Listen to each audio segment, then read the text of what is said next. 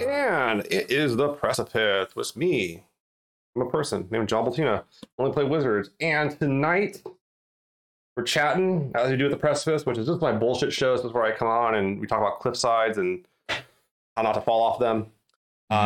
It's pretty shocking. No, but it does have a lot in common with what I do, which is run the Expanse because it is all about gravity. But tonight I got Xero Reynolds hanging out with us. Their jester. Xero, why don't you tell the folks at home who you are, what you do, and where they can find you. Feel free to drop a link in the old chatteroo. Yeah, folks. Sure. Let me go ahead and punch that in. Hey everyone, my name is Xero Reynolds, aka Xero Jester. I am your friendly neighborhood artificer. I am an author, an artist, a maker, a TTRPG content creator, and instructor. You can find me pretty much everywhere online at Xero Jester, but I stream multiple times during the week over on Twitch, and I'm about to launch a new YouTube show where I specifically break down the tools, tips, tricks, and techniques for all the things I do, from designing games to running games, to creating prompts, painting minis, and all terrain. I'm all about all the various creative aspects of the TTRPG scene. Now, okay, all right, we didn't talk about this beforehand, and I'm gonna surprise. We're gonna Mori this thing. No, actually, it's the that's actually really interesting to me. That what you just said, actually, like that sparks something, and I want to talk about that. Sure. So I've been playing D&D and the like since 90 was when I first started playing. Pretty young. And where I first encountered Dungeons and Dragons, I mean, I had heard about it on TV or something as a little kid, but like I was at the local hobby store. And when I say hobby store, a lot of people think like, oh, like a game store or maybe a place where there's RC cars and models. And there were those, but it was also like crafts, like Michael's kind of thing, you know? My mom would go in there and get like yarn and knitting needles and all that kind of stuff. And it was a place called Hobby Castle when I was growing up.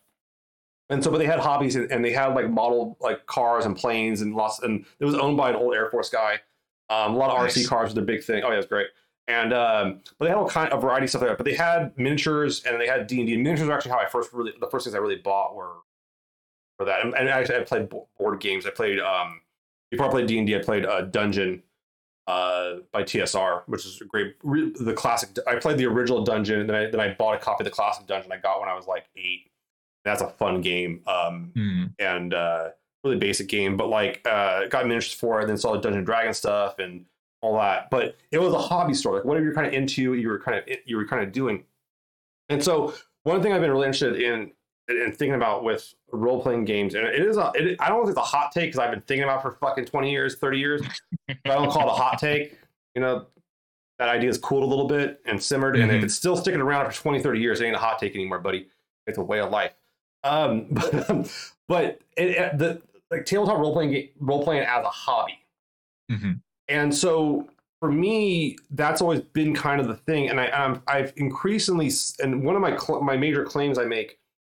And I feel like I'm having you on here now. I'm just ranting about shit. But one of my major claims was that one thing that 5th edition D&D really, really did, and Critical Role, I think, actually kicks us off more so than anything else, was that it allows for the divorce of the fandom and the hobby. That you can be a fan of Dungeons and Dragons and never fucking play the thing. Yes. Never own any of the stuff that Wizard of the Coast actually makes, because they don't make actually that much of it. They just license it out nowadays. Yeah. And so that's one thing I've been kind of fascinated by. And so I'm kind of interested. That's why when we start talking about doing all the tabletop role playing in hobbies and in a hobby, and you actually create stuff and you make stuff and you paint miniatures and you actually invest time and you craft things, then it's a hobby. And I'm not trying to disparage people. I want to be clear. I'm not trying to tell you like you're not a real D&D player if you don't paint miniatures. I'm not saying that at all. Nothing like that. I'm just saying like what is a hobby is a fascinating concept. And it's shifted over already. So what do you think that means for it to be a hobby? For D&D to be a hobby? Yeah, or a hobby just in general. I mean, even a hobby in general. Yeah. So D&D, especially 5e, and I agree with you with Critical Role being a huge catalyst, especially for the explosion of it, is in and of itself now sort of a microcosm because unlike other properties where you might get things like fan art or music or maybe some sculptures, little trinkets and things like that, it comes pre-baked with all these various things already attached to it. You've got cosplay, you've got prop making, you've got mini painting, you have adventure writing and home brewing, you've got terrain making and all this cross-pollination stuff. So it's really of interest to me that, yeah, you could be a fan of Dungeons and Dragons and never pick up dice, and you're just over here in your own little niche. Now, does that mean you're pursuing the D&D hobby? Yes and no. Yeah. I mean, I'm not going to gatekeep here by any stretch of the imagination, but I think it's also wonderful that you can have people who feel like they're a part of the larger sphere, even if they're not necessarily involved in the game side of things. I think that's really nice. Because I think the one difference between playing like now and when I was a kid was to me it's shocking how ready at hand everything is. Like if I have money, I can just get whatever the fuck I want.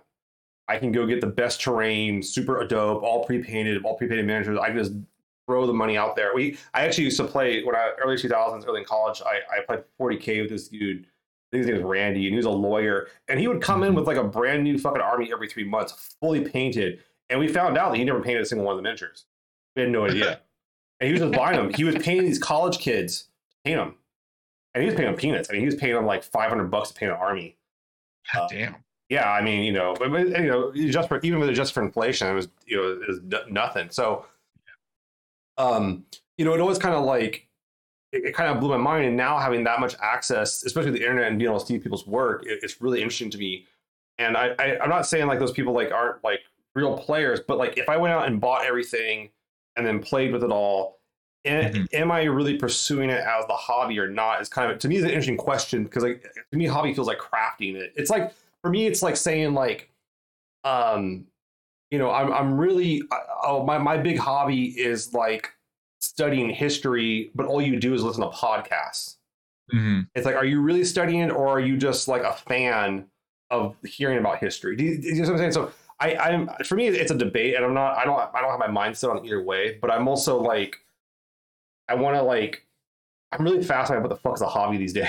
What does that even mean? Really, it's really going to boil down to, and much more clever individuals than I could espouse on this, but it really boils down to, what is your threshold for level of participation versus affection? Yeah, I mean, where is that threshold? And who gets to dictate that threshold? That's the other big thing, because then you start getting to some really troubling territory. Yeah, no, I'm trying to. Yeah, the dictation was interesting too, but I'm just kind of curious of like, what is a hobby these days? Like, at what point is it a hobby? Is it not a hobby? And what do people consider hobbies? And I'm just kind of curious about that. So I don't know, when you brought that up initially, I was like, okay, yeah, this guy's he's a hobby tabletop role player, like classically, to me at least. Because like I said, they sold fucking glue guns and shit in that place. Like, that's where I learned about tacky glue. And all that fun stuff. And so it's also along the lines of, it's like, yeah, I can call myself a hobbyist, and I am, but this is also my career. That's another thing too. It's that weird disconnect.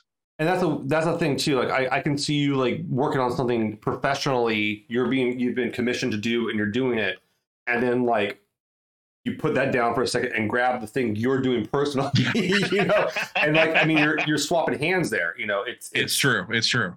That to me is really interesting too. Like that kind of like, that thin line, literally inches apart from each other. Yeah. Which is also why I tell a lot of people whenever they're first picking this stuff up, particularly on the creative aspect of it, do not monetize your hobbies.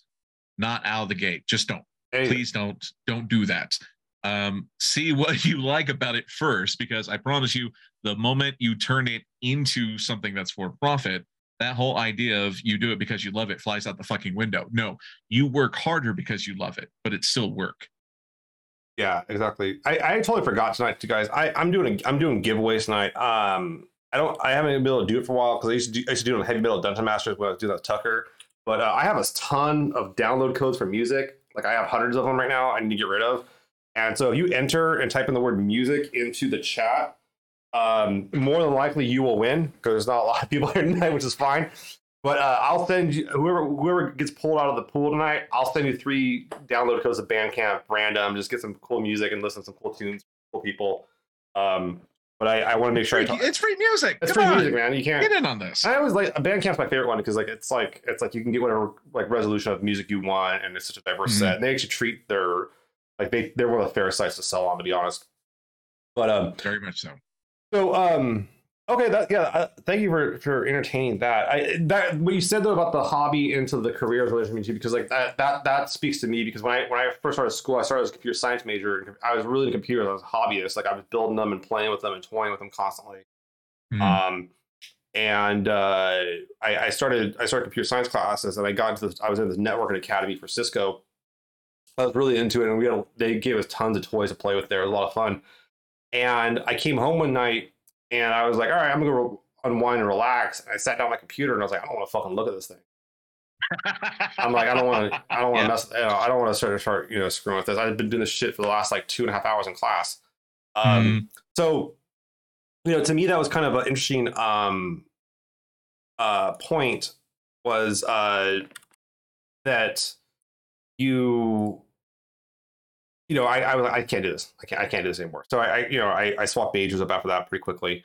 All for the better, I'll say it for sure. 'Cause it's gotten me somewhere in the life, I suppose.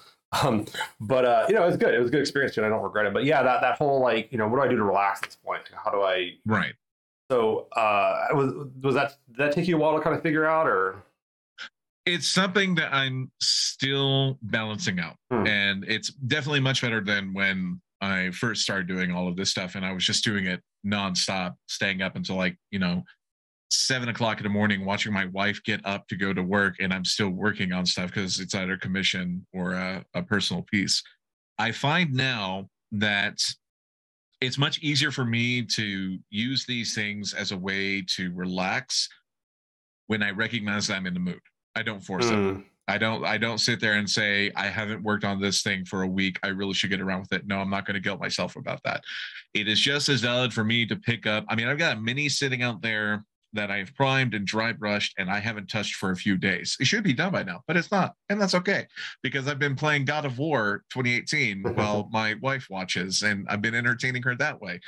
So when it comes to, if you're having to do any creative work, both as a job and something you are invested in as a hobby, it's really finding ways to forgive yourself if you're not working on it all the time. And that's the hardest thing, because creatives are assholes to themselves. I mean, 100%.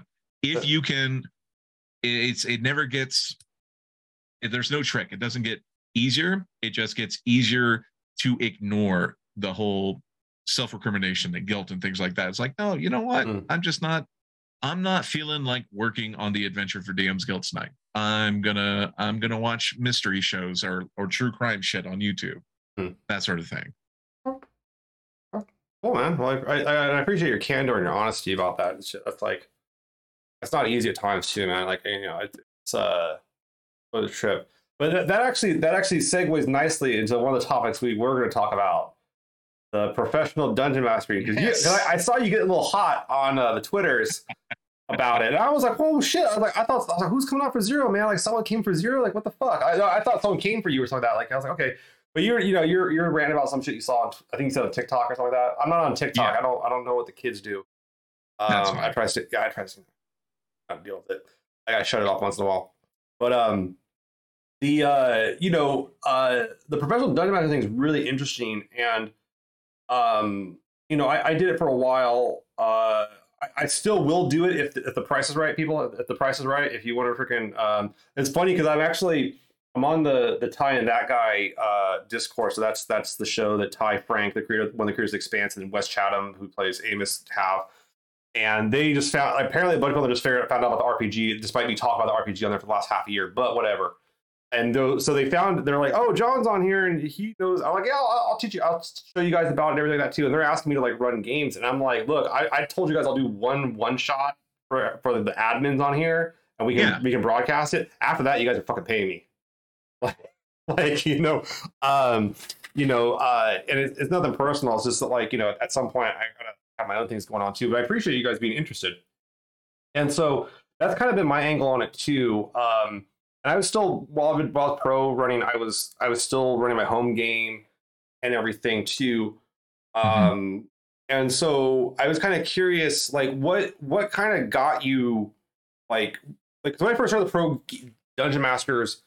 Initially, it was kind of thinking these people that were like on on shows or whatever, they're getting paid to be on shows. But then it's a little like, well, I've actually had people that pay me to play private games essentially Right. on Zoom or maybe, and we were, even then I think back, I mean, technically I was like professional dungeon mastering back in like 2008 because the local game store was compensating me for my time to run D&D encounters and shit, So Yeah. technically, I mean, you are being compensated, not a whole lot, but like you're getting something out of it. Um, Exactly. but still, what got you hot about it, man? What's I'm kind of curious because what set this dude What are off? you asking? What triggered the tweet, or Yeah, what what got triggered me the tweet? into Yeah, it? what triggered the tweet? Okay. So the thing is, when it comes to the discourse surrounding professional dungeon masters, this thing comes in waves. I want to say once every couple of years, someone out there will discover the concept of professional dungeon mastering and be in their feelings about it. And it always boils down to the same brand of argument. And this is what kind of set me off, because the passion and the invective and the pageantry involved in this argument is complete bullshit. It's the idea that someone paying a dungeon master is somehow ruining the spirit of the game. First off, I don't like it when anyone tries to speak for gamers as a whole. Mm. I think that's bullshit. But more importantly, it also stems from, and you can track this evolution of the argument every fucking time, to them eventually saying, what's next? Are we going to expect everyone to pay their dungeon masters? For anyone out there listening, allow me to lend a machete to your intellectual thicket. No one is saying that. Yeah. Not a fucking soul in creation is saying that. What we are saying is that there are individuals out there who do not necessarily have access to DMs. And this is coming from someone who makes his living teaching other people how to be DMs. We're saying that much like getting a DJ for a wedding reception, just because you can set up your laptop and a couple of speakers doesn't necessarily mean it's going to be the same fucking experience. We're also saying that there are people who are disenfranchised, who have not as much privilege as you do, who can't get together with people online, who can't go out and find these games. And lo and behold, capitalism being what capitalism is, someone stepped in to fill the niche. And that's it. So anytime I see this blow up, it's like, if you don't like it and that's the end of it, no worries.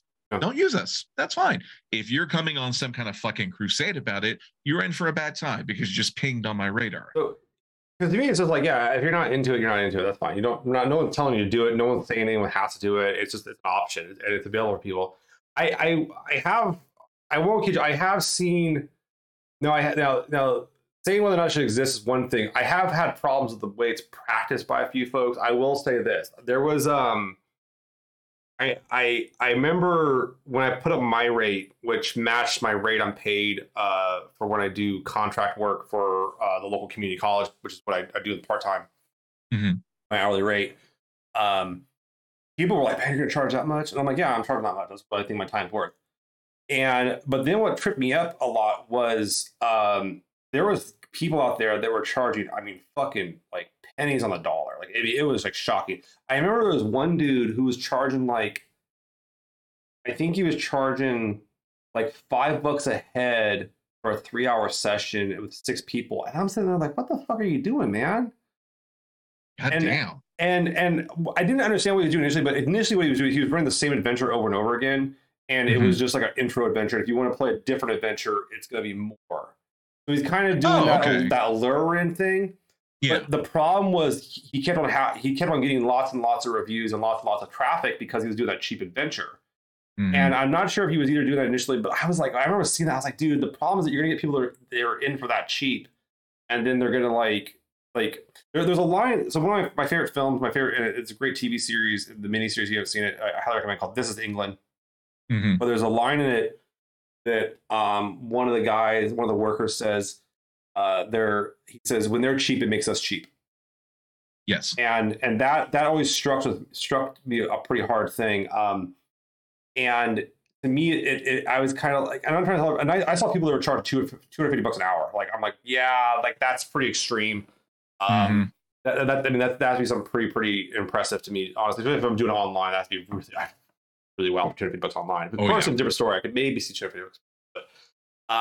But yeah, I always kind of got worried about that kind of stuff, and the pricing was so kind of cutthroat. And what was weird about it too was that these guys that were charging low rates were all out of they were out of like small towns, like they were out of small areas, rural area. I live in a pretty rural area in California, considered. And it's my university has literally had a cow stampede on it.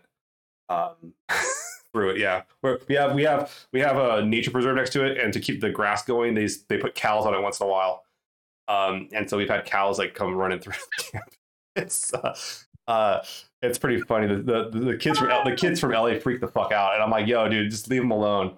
I remember we were on a nature walk, and there was about 50 students out in this preserve, like all of us in a bundle together. And they saw one coyote and started freaking out. And I'm sitting there like, that coyote is not going to come near us with 50 of us. There's not stupid.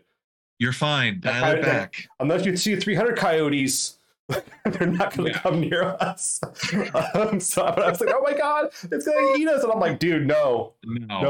They are scared of us. That's why he's sitting behind the bushes. You can barely see him. Anyways, but these guys who could like kind of afford to do it cheaper were doing it, and they were getting good at it, don't get me wrong. I mean, and that's a big thing for me too, is the RPG. There's a reason why RPGs like originate in Wisconsin in Lake Geneva. There's a reason, because these guys were bored. Like they were playing war games. They're entertaining how they could. It's very much a product of where it comes from for a reason. And so to me that was kind of interesting and everything too. But like where I was like charged a little bit more. And it was interesting. I ended up working mostly for these guys out of my what I call my Jersey boys. There are these like 5 guys from New Jersey. They were high school friends. They're now 50s, whatever. They want to play together online. They had a fun time with it. And it's got harder. Like I think we did like maybe 21 hours total. Nice, pretty decent amount. Yeah, they could do 3-hour stints here once a month or so, and but so it was kind of interesting and such like that too. But I'm really not sure. Like at this point, my library basically opened up again, so I can work at the library and do the reference desk stuff, and it's consistent work and the like too. But yeah, I don't know. I've been thinking about that a lot, and I saw you get hot about it, and I was like, shit, man. Like, and I wasn't like, it was interesting because I wasn't like I wasn't sure what happened. I was like, I mean, so there was like quote tweet or something. Look at this pool. Well, I can tell you that, and again, the folks who popped into the stream know this about me. It's more that if you ever see me make a thread like that, it's because I'm speaking out against something I've seen. Okay. When it comes to like if a slight gets thrown my way, I usually handle it very quietly. But when it comes to something like that, and I see what I consider to be an egregious wrong, then it's like, yes, I'm going to use my platform to speak out about it, because there are people who are seeing this shit for the first time and thinking, oh, so professional dungeon mastering isn't something I should do. And I'm like, nope. We're time out. We're going to speak out on this. Yeah. To be fair, my general advice to everyone on every topic is just don't. Like don't. No, it is. It is. It's like look. Should I tell people shit and go shit on professional dungeon masters? Don't. Should I become a professional dungeon master? Don't. It's like every facet. Don't. Like my don't does not discriminate. It's a universal don't. We need that as the official only play wizards shirts. Yeah, don't. Only play wizards. I actually, what's funny about letters? Don't. We won't talk about t-shirts, because I did my Cauldron and Tower stuff. I was pushing that pretty hard when I was writing adventures, and I basically with that, like I was writing adventures, and it kind of like my writing partner basically quit on me, which really sucked. And so then it became a whole conversation with them about like splitting everything up, and that was just a bitch. And I was like, fuck, I don't want to go on with this shit, because like I was got tired of like having to try to wrangle it. We're cool, but like it still is just like, oh, this is a headache. And I don't like to write alone. But I do my t-shirts and everything like that too. And I sent you a few actually. Yes, yeah, I got them and they're lovely. Thank you. Yeah, we do. People always ask how I can sell them so cheap, and it's because I print them all. I have a guy locally that prints them all. I just go pick them Nice. up. Like Very nice. I get dinner and I'll pick up 300 shirts on the way home. Uh, so it cutting down on shipping but I can't remember what I was gonna say about this shit. I was talking about something about that. I can't remember. Damn, I lost my train of thought. The The train train has derailed, killing everyone on it has board. streamed. Yes, it did run around Steam. Let's talk about the other thing too. Is like I was really impressed by you was when I first met you on the DMs Guild Dash, Mhm. and Which was a lot of fun. that was a lot of fun. Yeah, I think I just talked about Depeche Mode for fucking like 2 hours. That one. But yeah, that was a I remember on that I saw you're doing the props and everything. I said, oh shit, this guy's doing some props. And I saw the stuff you did for Tanya, which is super cool. The pepper box, that was super cool. Oh, And thank I you. was and I was like, oh, let's go check out some more stuff. And so that was part of the reason why I wanted to bring you on and talk to you too, was because you're kind of you like the expansion, you've seen the show, and Oh, yes. it's a show with a fuck ton of props front to back. I mean, it's like there's this like get a dump truck full of props and put it on in front of everybody and see what happens. And so I was kind of curious because we've tried doing some props in our game on stream and integrating them, and I was kind of curious, how do you approach bringing props into games if you do it? How do you when you take a commission, like how do you kind of approach it?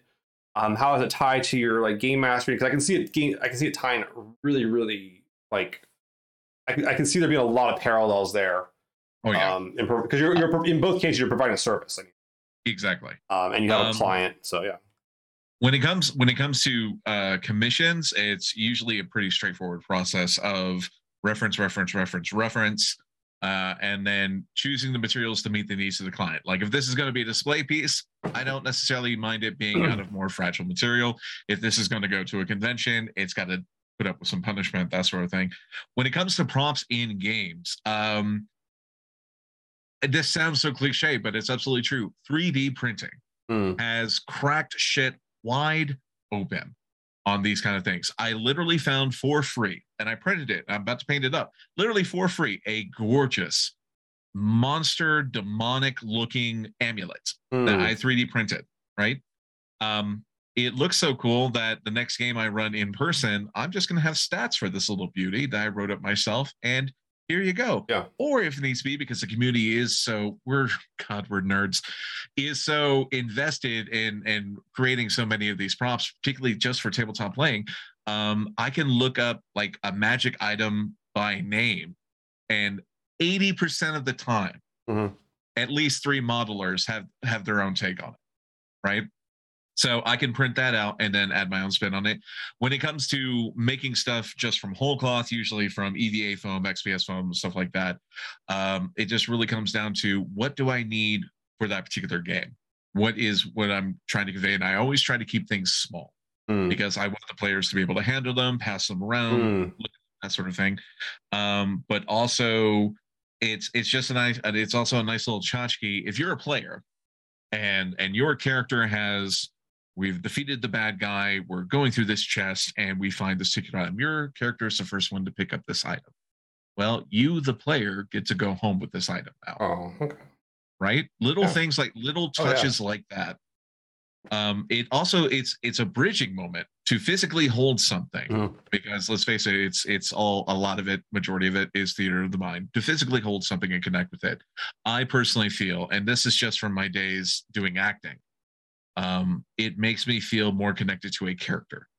So if someone gives me something, it makes me feel more in that mindset. And I've found in the past, especially with players who might be a little bit more quiet at first, or not used to role playing and ad-libbing and doing things on the fly, just giving them and showing them these little things, it gives them something to be grounded to. It's something physical that they can look at, and the emotional response they give to that is reflected in the character. They open up a little bit more, and it's really honestly lovely to watch. Yeah, so that was a big thing when we started our stream, was we wanted to get some props or kind of like costumey type stuff, and actually our go-to was 2 things: flight suits. Nice. Which it turns out I had a lot easier access because my town has an old Air Force base, so so we got. Does it have a surplus store? We don't have a surplus store, but there's a surplus of flights. So you can go find them at like the Goodwill or like Oh wow. you can go find them wherever, type thing. And you can get them pretty cheap on Amazon. You can get a decent one on Amazon for like, $40, something like that. And they ain't bad. They ain't bad because I use them when I go into the house. I go to the crawl space or some shit. But that and patches. Big thing on the Expanse is patches. Everyone's got a patch on their suit or whatever. So we initially actually commissioned this guy to makes costume patches for the Expanse types cosplay. And we basically bought all his imperfects and ones that people didn't pay for. Perfect. And so we got he sent us a package of about 100 different custom patches. Nice. And we basically got the group of them. I sent them out to the crew and I was like, all right, it's like, which ones do you guys want? And and the beauty of patches, guys, this is why we gave them out on the early streams. It's a fucking stamp to send to anybody. So I would just put everyone all in a thing and put a stamp or two on it and send it out to the crew, and then they'd be able to use out whatever kind of gear they had. Might have a vest or they had a flight suit, and they could apply that, and that would be their costume, or kind of give them a quick costume. And there was some makeup stuff too. A lot of them do the belter makeup or do the belter tattoos, which is a lot of fun. But that was just a really simple way to do the costuming. And then there's been some props with Michael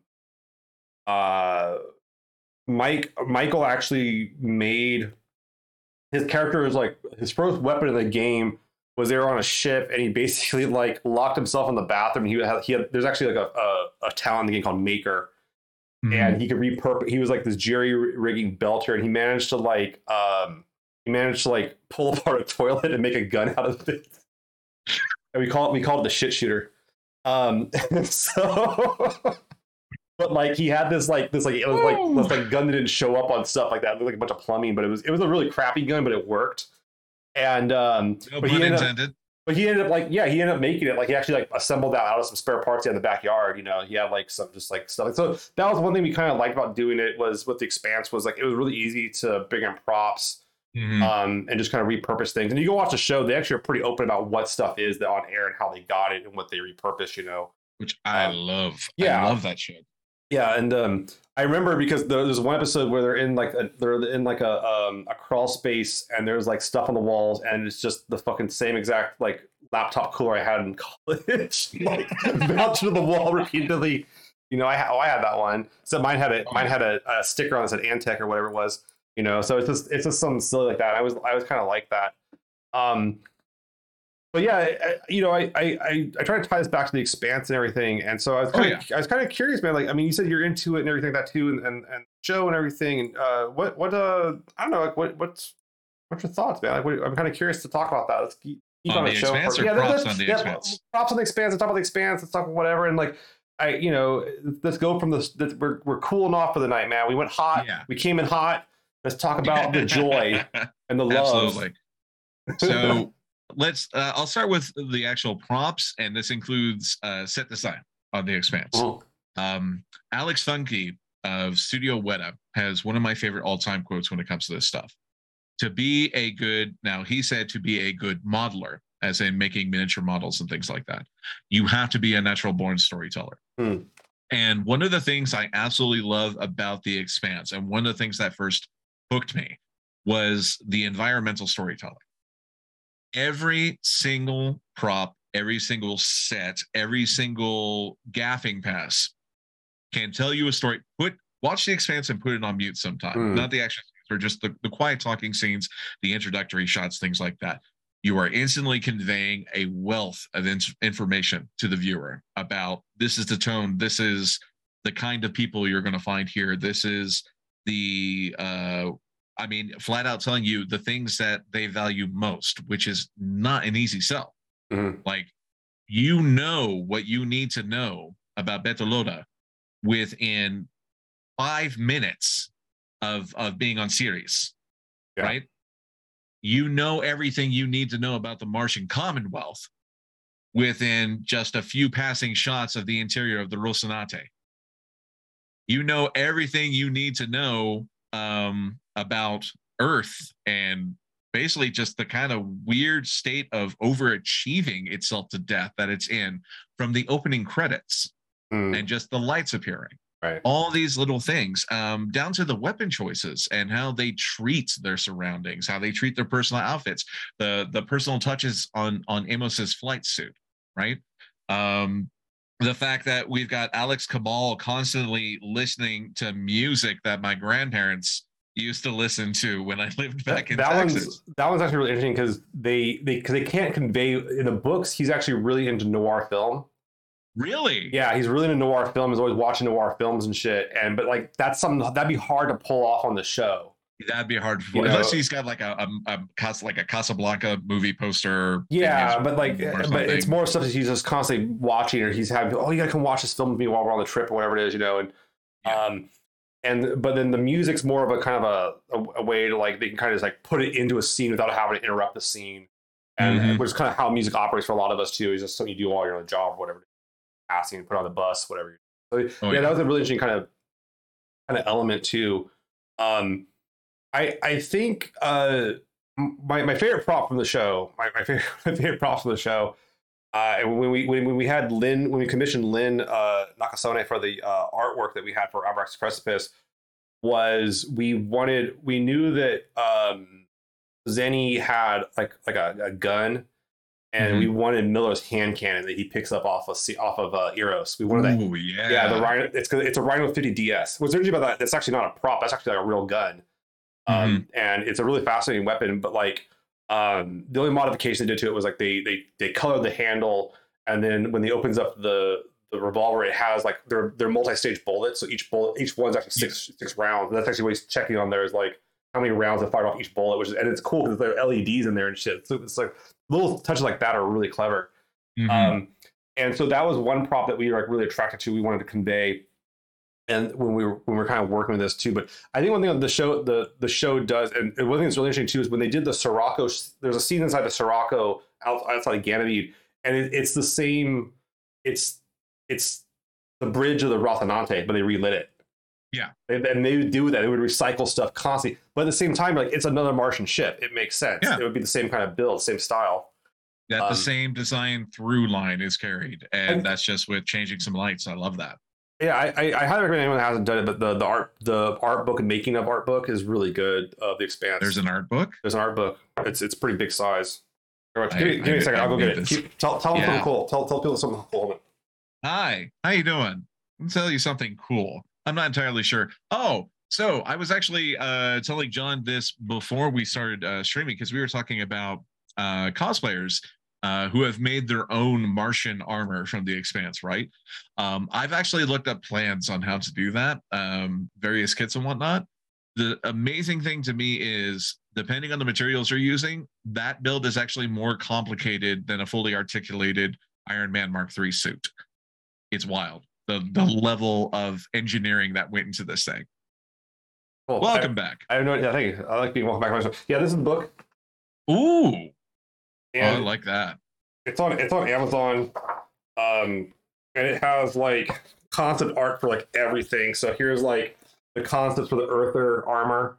Oh wow! The railguns, orbital railguns. Hell yes! And it had the only character that has multiple pages in here is Avasarala. The one I will say this: the one prop they didn't do with Avasarala that pisses me off is in the book. She's always eating pistachios. And I wish they gave her pistachios to sit there and just eat. Like, because like if she's basically what it means, like if she's like sitting in the corner like eating pistachios, it means she's plotting her next move to fuck everyone in the room over. And she's just sitting there. She's pulling out. She's a little old lady with a sari pulling them out of her bag, eating pistachios. And everyone's like, "What the fuck is she? Like, what is she doing?" But what the fuck you over? Yeah, here's like concept art of Eros. Oh wow! Yeah, I mean, leaning hard on Blade Runner. Yeah, it's supposed to be, the very much used future Eros is kind of left over, and so this is a good book to get some ideas of like kind of how they set up stuff. Here's like you're gonna see Drummer's rig raw. That is cool. So yeah, man, if you wanted to go and make your own walkie, yeah, you could. Yeah, so I think that's one thing. and the fandom and the crew themselves that made the show are really explicit. There's like whole like blogs about this stuff too, and we definitely have drawn on that for our show. We've used it for like a few Zoom backgrounds and stuff too here and there. Yeah, Carl's Webb is the guy. Yeah, Michael P is the super fan, and I'll link you to the guy Carl's Webb. He's like a big prop maker for the Hell yeah, a fan maker, and he's got like a whole. He literally has a room that has multiple, like his room in his house that has multiple. It has like the Martian Marine armor, and it has like Martian like armor, and it has UN armor, like full blown on mannequins in his room. Fuck yes. Yeah, he's got some shit. He's a really cool dude. But yeah, so but that's one of the, the thing I like about the Expanse as an RPG, if we go back to that topic, was there's so much going on in it that isn't said. And that was a big thing for us, was to explore the things that aren't said. And I think that the RPG Green Ronin's put out, the campaign book, there's one full campaign book. I mean, it's like Curse of Strahd big. Does kind of go through that, where its premise is that, like, okay, so Jules Pierre Malgus hold the protomolecule, but the question is like, it isn't people that would know what he's doing, but people would be like, why are you suddenly doing, like, you're doing something different? You changed, like, you had all these projects we knew about, and now suddenly you abandon all of them, like, to do something else that we don't know. What are you doing? And so the villain of that one is this guy Sebastian Pope, who's basically his competitor, and he's like, what is this guy doing? Like, how, like, why did Mao just like pull plug on all these projects that were so promising? I can't fathom why anyone would do that. And so curiosity kills his cat kind of thing. He's just like, I got to go find out. So he gets obsessed with trying to figure out what the hell's happening. Nice. And I think that's a brilliant kind of non-talked about story, like, because he can't be the only game in town, you know. The other one we did was for what we call year 2, because we do phases. We don't call them seasons, we do phases. So I had this discussion with Emily Friedman. The question was like, what the fuck is the season for an actual play? Like, is it really a season, or is it like a because some people do seasons. I'm like, was it really a season, or was it just like a mini series, or what was that? And so ours is, or we do what we call phases. We found a better name. I think that's our better phrase. Yeah, it's just a phase. And year 2 was about, okay, well, like, we jumped the plot line a year ahead of time after Eros, and it was like, all right, I had the players on Ganymede when the mirrors fall, and they got stuck, and they were part of the refugees, and so we did a whole the whole first part of that phase was like, how do you manage this refugee crisis? Were they there for the system collapse? Yeah. So what happened was they were just doing deliveries and shit, and like they're in one of the ag domes that are being worked on, and they kind of like stuff starts to fall, and then the safety measures start kicking in, and they're having to like figure out how to get back to the main facility when there's vacuum between them and the main facility. Ooh. And so they actually fucking drove. They actually got a cart, and they actually drove through hard vacuum for about 3 seconds. It was a pretty hardcore scene. And they actually witnessed the hybrid killing the Marines on the surface. They actually saw that with their bare eyes. Yeah, I will say this: the show did not do it justice. In the book, it's like this thing's like pulling their heads off. Like, it literally pulls one of their heads off. And they have the Martians have they have like a 22-foot tall mech. The thing just tears apart. It just starts pulling them. I mean, it's terrifying. Yeah. And everyone sees that. That's why I love. That's why I love it. Yeah, that's why everyone sees it. So they kind of get that, but then they're actually in the facility. They're safe, but like they can't leave because there's blockade. There's a bunch of crap up in space. The Martians are like slowly moving in, saying like, you can't go here now. This is off limits. And so they're having to manage that kind of refugee crisis. And then the question they get off eventually, and the question is like, well, okay, well, now you have all these refugees flooding into Ceres. What do you do with them? How do you feed them? Do you give them jobs? And that's what happened. Was that season was Myrtle's the Earther, Donna's character, and she's like a little more wealthy and has her own business. She basically breaks her business, like trying to employ these people.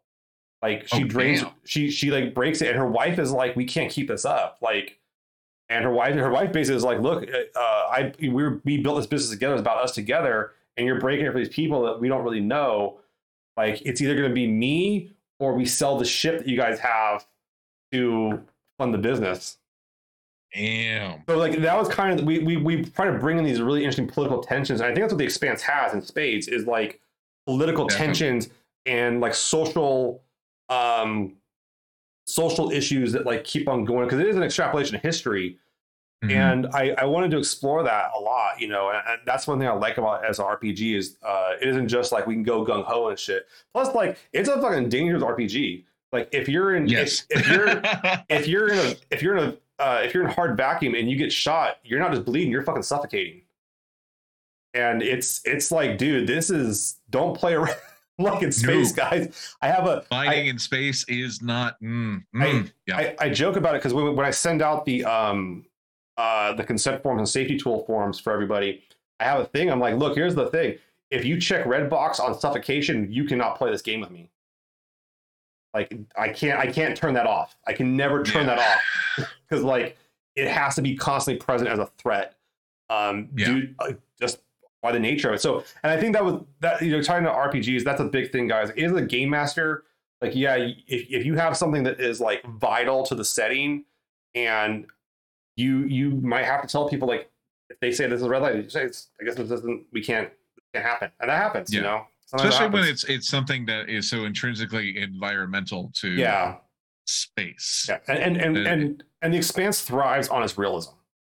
Yes, everything they do. The reasons I love it. Everything they do is a real thing. The Belters are a real thing.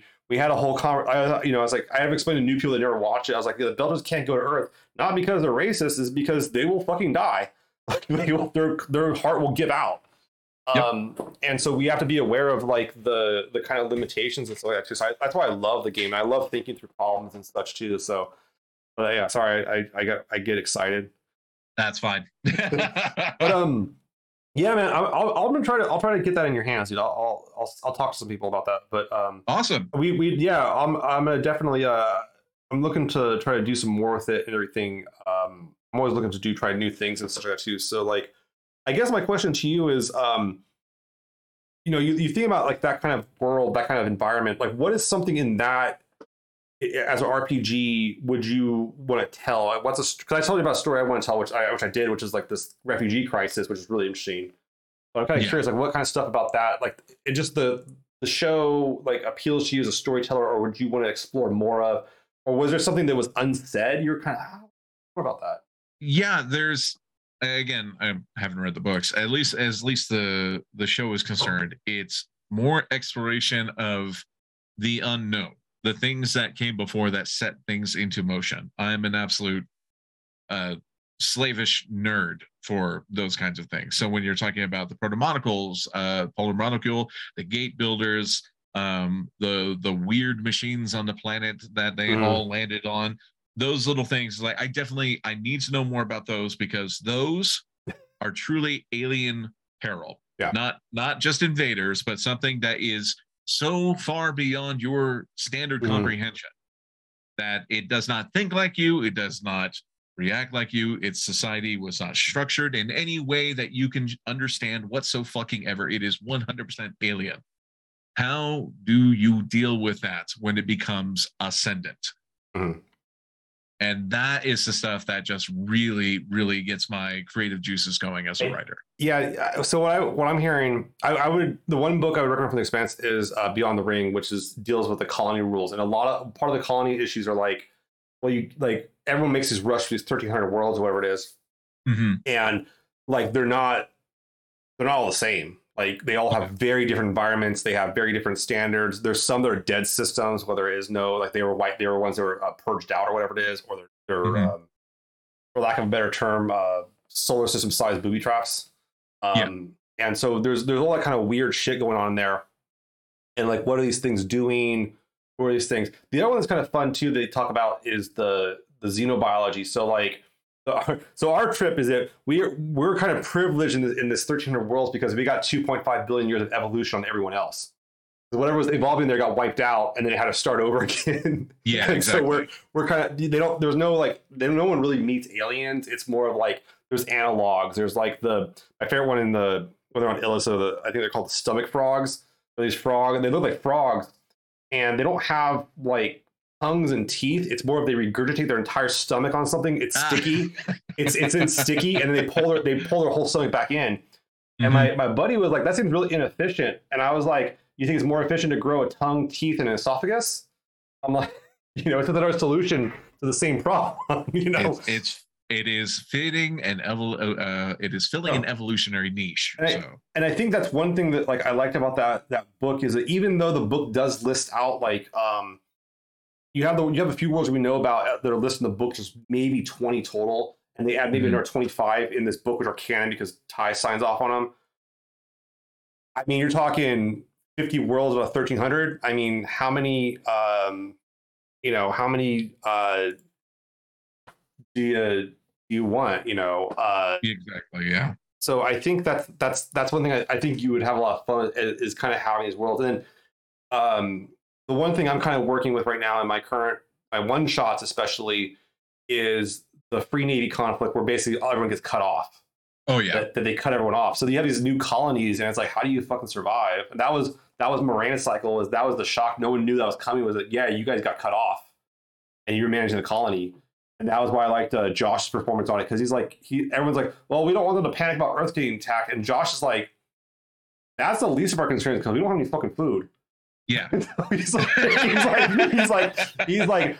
yeah, I think Earth will figure it out. There's a lot more of them. There's only about 300 of us here, and we don't have any food. So, and Josh, but this is gonna be real fun, So I think that's that's why I liked, and you can kind of do these survival situations with high tech.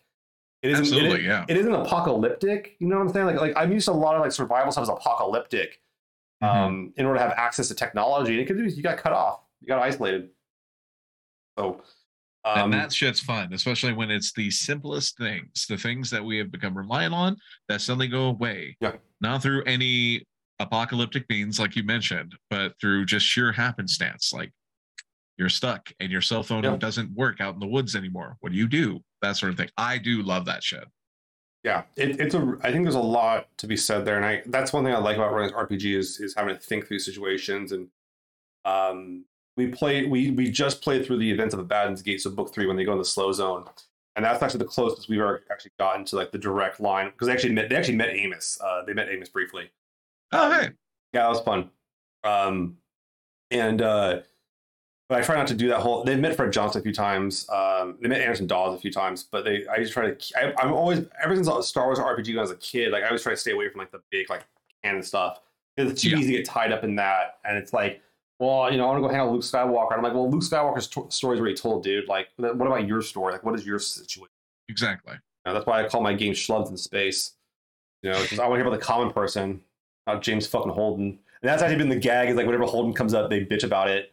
When we had Jacob Mundell that was on the show come on, he's like, we got a drama queen on the scene. James Holden showed up. All right, guys, a celebrity decided to show up. Let's deal with it. And my best line on that was James Holden broadcast something in it, and his assistant goes, "This guy wants way too much screen time. Like we were just gonna give him constantly just shit on James Holden." It's a lot of fun. I love it. I think that's kind of a fun thing, and you can kind of do it. But it's a war story ultimately. There's a lot, and it's history unfolding. And I think that's kind of the thing, is that history unfolds around us whether we like it or not, and we are a part of it. And that's what the kind of stories I want to tell. That all right, let me ask. We got a few more minutes left. I want to ask you this question, Xero. All right, if you had to play, you got to play the game. Are you going to be a Martian, Earth, or a Belter? Who do you grab? Belter. Okay, why Belter? 100% Belter. Simply because a lot of their underpinnings is very, very similar to how I had to grow up. So I have a lot of empathy and sympathy for the Belters, and just that finding the zeal for life, even as life is trying to grind you to dust, and you're living in piss poor, shitty conditions, and you are constantly on the receiving end of the shitty end of the stick, right? that speaks to me a lot. And it also doesn't help that Drummer is one of my favorite fucking characters on the show. So, but yeah, I would play a belter. Okay. Yeah, belter loader. Yeah, that's actually, so that's Drummer's kind of a weird point to talk about because that's like she doesn't show up till book 7. Really? She's actually an amlogram of 2 other characters. She's an amlogram of Michio Pa. Michio Pa is much better in the books than the show, and Bull. Bull's actually a bad motherfucker in the books. He's actually much. They're both. But that's the cost of the show, was that they hired good actors, and then they wanted to keep them around, so they had to rewrite the character. No, and they did that. They did that a lot. The big one is Ashford. Ashford's a piece of shit in the books. I mean, he's a scumbag. Yeah, garbage human being. One of my favorite characters in the show. And in the books, he's like, I'll put it this way, like there's the party split on whether or not he should be put in prison or just executed. Like, that's how they feel about him. Like, it's very different character. But that's kind of the thing I like about it too, is we have these kind of 2 parallels, and I don't think either one's like the better one. I think but they ultimately do tell the same story, or similar stories, and have kind of a lot of parallels. Nice. It is kind of a fun part of it all too. So, okay, so do you think Belter? Okay, so tell me about your Belter, man. Like, I'm just kind of thinking, I'm trying to envision this. So, like, are they like, what do they do? What kind of work do they do? I mean, are they just like, do they just kind of do whatever? I'm kind of curious. Like, well, they would come from a rockhopper family, just hands down, and slim pickings to boot. So inevitably, my Belter would get mixed up on the darker side of things. Running contraband, smuggling, protection jobs, that sort of thing. Would they be like OPA, or like because OPA is a diverse group too? Yeah, they would definitely just short of the OPA tat, I would say. OPA what? Just shy of having that OPA tat, I would say, at this point in their career. The OPA, that's one thing. Like, there's like the different tribes, there's like different like factions, and like some of them are like straight up, like, I mean, Naruto's faction, they're Belta supremacists, like they're pure and simple Belta supremacists. Yeah. Where other ones are kind of like, yeah, well, there's a, like, I quote it a lot, but there's a section of the books where like someone says, well, that goes up there, and he's like, don't use the word up, that's an Earther term. Like, he's like, I mean, it's bad. Like, when I say supremacist, yeah, it's like, we don't use their language. I would see my Belter having a lot of respect for someone like Anderson Dawes. Yeah, that's Dawes' faction. Yeah, but not necessarily, like, occasionally working with them. Not necessarily 100% on board. Because that's definitely not down with like Fred Johnson's way of doing things, because talk gets you nowhere. Well, that's the interesting thing about Drummer, is that both in the books and on the show, like, her career starts with Dawes, and Dawes is kind of cause, and then she kind of gets bigger and better because she's smarter than everybody else, kind of thing, and then going into like Fred Johnson's thing on the show, and in the books she's just kind of in the background for a bunch of it, but until the rise of the trade union, like 30 years later. I don't even know, but the books jump 30 years after the trade union. Big. By the end of the book, like, Holden's like 88. Like, oh wow, yeah, that was the one thing I like about the show, is everyone's older. If you're like, that's the thing I talk about when I do players. I'm like, look, if you're the characters in the military and they're out, unless they were dishonorably discharged, they were in for 20 years. Like, they did their 20. Alex in the books is like, he's got to be almost 50 when he starts. Naomi's maybe 28, 27. Holden's maybe 30. Amos is maybe 35, 38. So it's like, makes sense. And I like, that's actually a big thing with our cast, is because a lot of us are older. I think our Maria is actually our youngest member, which is, and so I am not even the second oldest. I think I might be the third or fourth. But like, yeah, and so we like that kind of older character. So when we were playing D&D growing up, everyone's, I'm like, I'm like 21 and I'm a fucking fighter. I'm a bad motherfucker. Oh, I'm an old wizard at 28. It's it's so like, and so I kind of like that whole element. Like, no, I've had a life, and now it's kind of like whatever, kind of figuring it out, and stuff. Yeah, I like that element. I think that's because I think it might have been Gabe Hicks or someone, but like someone was going on about RPGs where characters skew older. Why don't we play older characters? And I was like, Expanse, dude, like, people are older. But then again, like, the Belgians live to be about 68. and then like the Earthers live to be 120 at that point, and as the story goes on, they're living to be 150, 170 because of just technology advancements and shit. So it's like it's pretty interesting in that regard. Like, and I like bringing that in and trying to think, what is it? Characters have a past. It's just like, oh, I'm an 18-year-old fighter and I have this dark past. I'm like, bitch, you're fucking 18. Like, you haven't done shit yet. You know, you went to school and you learned to fight. Like where'd you fit in that whole like 5-year campaign of military? Were you a child soldier? That's what, like apparently you were. You know, I was a child soldier. Non-favorite, you weren't. Yeah. The fuck are you talking about? Yeah, I fought 3 tours. You're 18. Oh, Jesus Christ, man! It's like, yeah, it's so that's kind of my angle on it. Is like it doesn't really work that way, and and you know, that's why I like characters like Fred Johnson and like Anderson Dawes because they're older. That's actually one of my favorite dichotomies. Those two characters are actually brilliant. Because Anderson, I don't know if you know, but Anderson Dawes is named after Anderson Station, the one that Fred Johnson blew up. Yeah, because I did not know that. His parents worked for it, and they thought they could get in good with the company and get a raise if they named their son after it. Oh, and so that's rough. Yeah, that's why they're dichotomous. And Dawes is the one that brings them in. He's the one that brings Johnson in from the cold. Yeah, because Johnson has a death wish basically when he finds him. So like, it's kind of a. I love that tightness to that dirtiness of that story.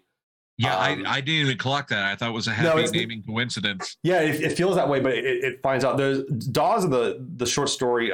Butcher Anderson is really good. My favorite part of Dawes' backstory, and this explains Belter's really fucking well, is he tells a story about when he was a kid, he like spit on the floor, and his dad has whooped the shit out of him for it.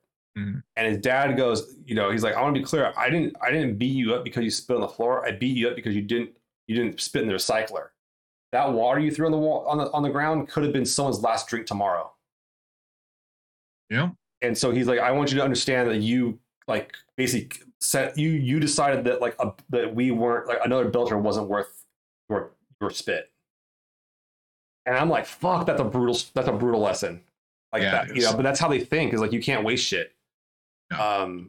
I like that element a lot too, and I can see why you like him as a maker. You like the Belters as a maker. I think that's really, and I like them because they just figure out how to get shit to work. You know, we call it Belter rigging. It's just like they get it to work somehow, and they're good people to have in a pinch.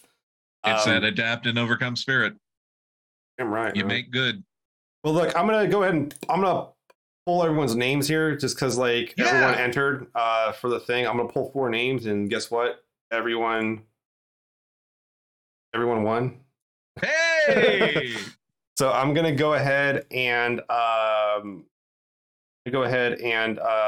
be sure to send everyone that whose name I have here some Bandcamp codes and everything so that you guys get some free music and have some fun with that. Your wife in the chat? Is your wife? Cozy Catherine. Yeah, okay, Cozy. I'll send something specific for you, Catherine, so you can rock out with. Because I know you guys like the rock and the roll. That's what the kids are into. I'll send you some fun with that. I'll try to skew this up a little bit. But thank you everyone for hanging out and just kind of chatting, Xero, man. Yeah, it's good. Just kind of, I just do this to bullshit. Like this isn't like I don't try to like come on here and have a point, but I think we had some. Nothing wrong with that. Yeah, we had some good geekery, and hopefully some of you guys go check out Xero. Xero, if you want to put all your links in the chat again, man, feel free to. And give everyone a quick outro to yourself and sure. Like. Yeah, you can find me at that link that I just dropped there. Like I said, I stream multiple days a week. Usually these days I'm doing a lot of gaming because all my creative stuff is being filmed for the YouTube show, which is going to be launching hopefully very, very, very soon. I've already got the intro video up for it right now on my YouTube channel, which I do not have the link for right now. Just look for Sir Jester. But yeah, beyond that, you'll catch me bopping around Twitch a lot whenever I'm not invited to one-shots or running one-shots myself, that sort of thing. Yeah, that's about it. Cool, man.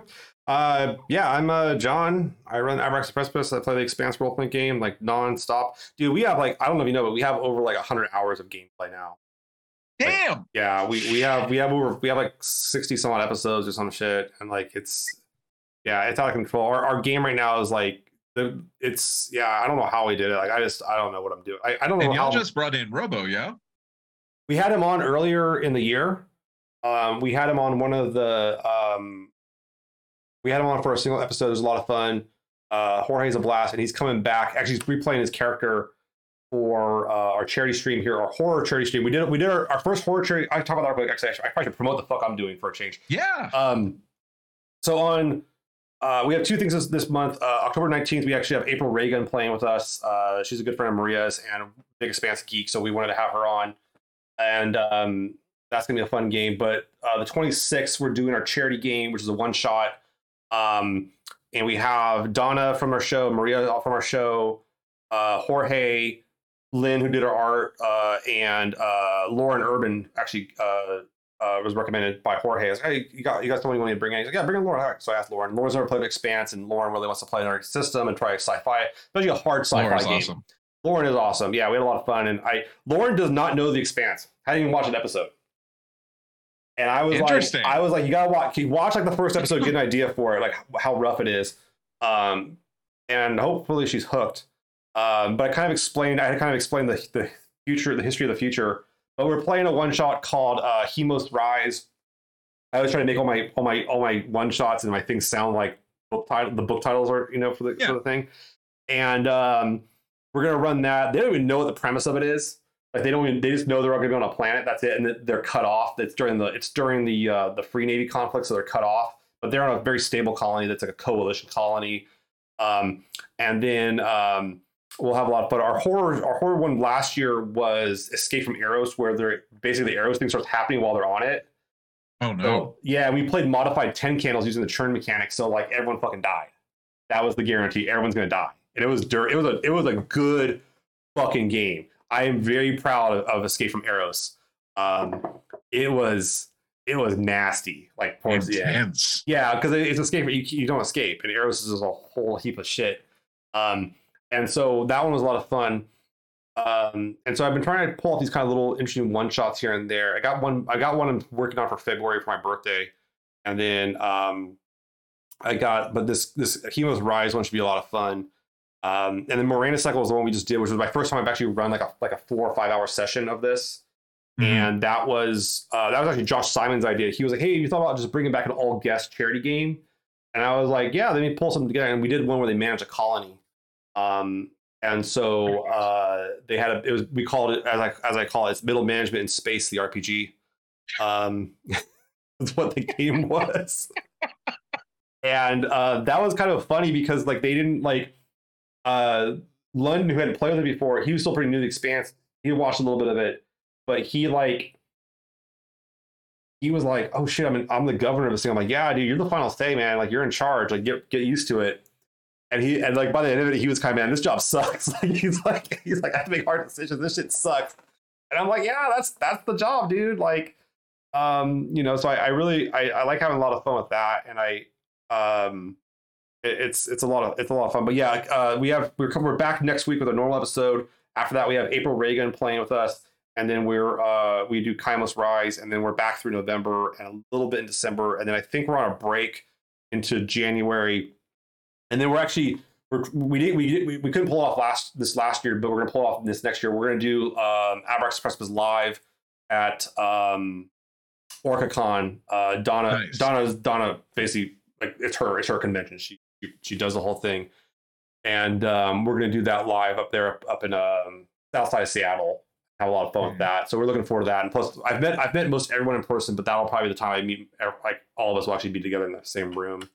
Nice. Yeah, it'll be fun. So I got some stuff planned out with it. But Hemos Rise is our next one, and it's a horror shot. And I won't kid you, the Expanse does pretty good horror. I mean, if you watch the show and the book, it starts off with a horror scene. I mean, it's Event Horizon, dude. Yeah, straight up. It's Lovecraftian cosmic horror, and it does it quite. I like it because it's always I like it the show because it keeps that horror element kind of under the surface for a very long time. You almost to a point where you forget about it, and then like when it comes back on Eros, you're like, God damn it, this shit again. This is bad. This is really bad. Yeah, so a lot of fun with all that. So I got some stuff planned. I do want to get you in on Jester. That's why I was kind of questioning you on it. I got to figure out when. That's our biggest problem. Is I've been told by people I respect. I will say that this wasn't like some just jabroni online. They and I can say jabroni because I ran for a bunch of guys that were out in New Jersey professionally. I actually said that shit in front of them, and they all started laughing. And I was like, "Did I use it right?" They're like, "Yes, you did." they gave me their approval, saying jabroni. I know it was funny because I said, "Yeah, you slayed the jabroni, no problem." And one of them started fucking laughing. Yeah, they the problem is I bring a lot of guests on the show because it's actually a pretty conducive game to bring guests in, like because you're kind of going station to station and space to space, and there's always like little things here and there. And so I'd like to bring people in and kind of have kind of a storyline, and the players then and NPCs, they exist in the world. So actually, when we did the one shot from Rain Cycle, an NPC from the game actually appeared in that, and then Jorge's actually coming back as a character he played in our stream on the agreement and understanding that because it is a horror stream, I can kill you, Jorge. I can kill you. Like that's the deal. Yeah. I'm not saying you're gonna die, but if you do, you've already accepted it. Yeah. And so I like doing that and bringing the guests and everything like that. And unfortunately, I don't want to say I overbooked, but I booked to the gills.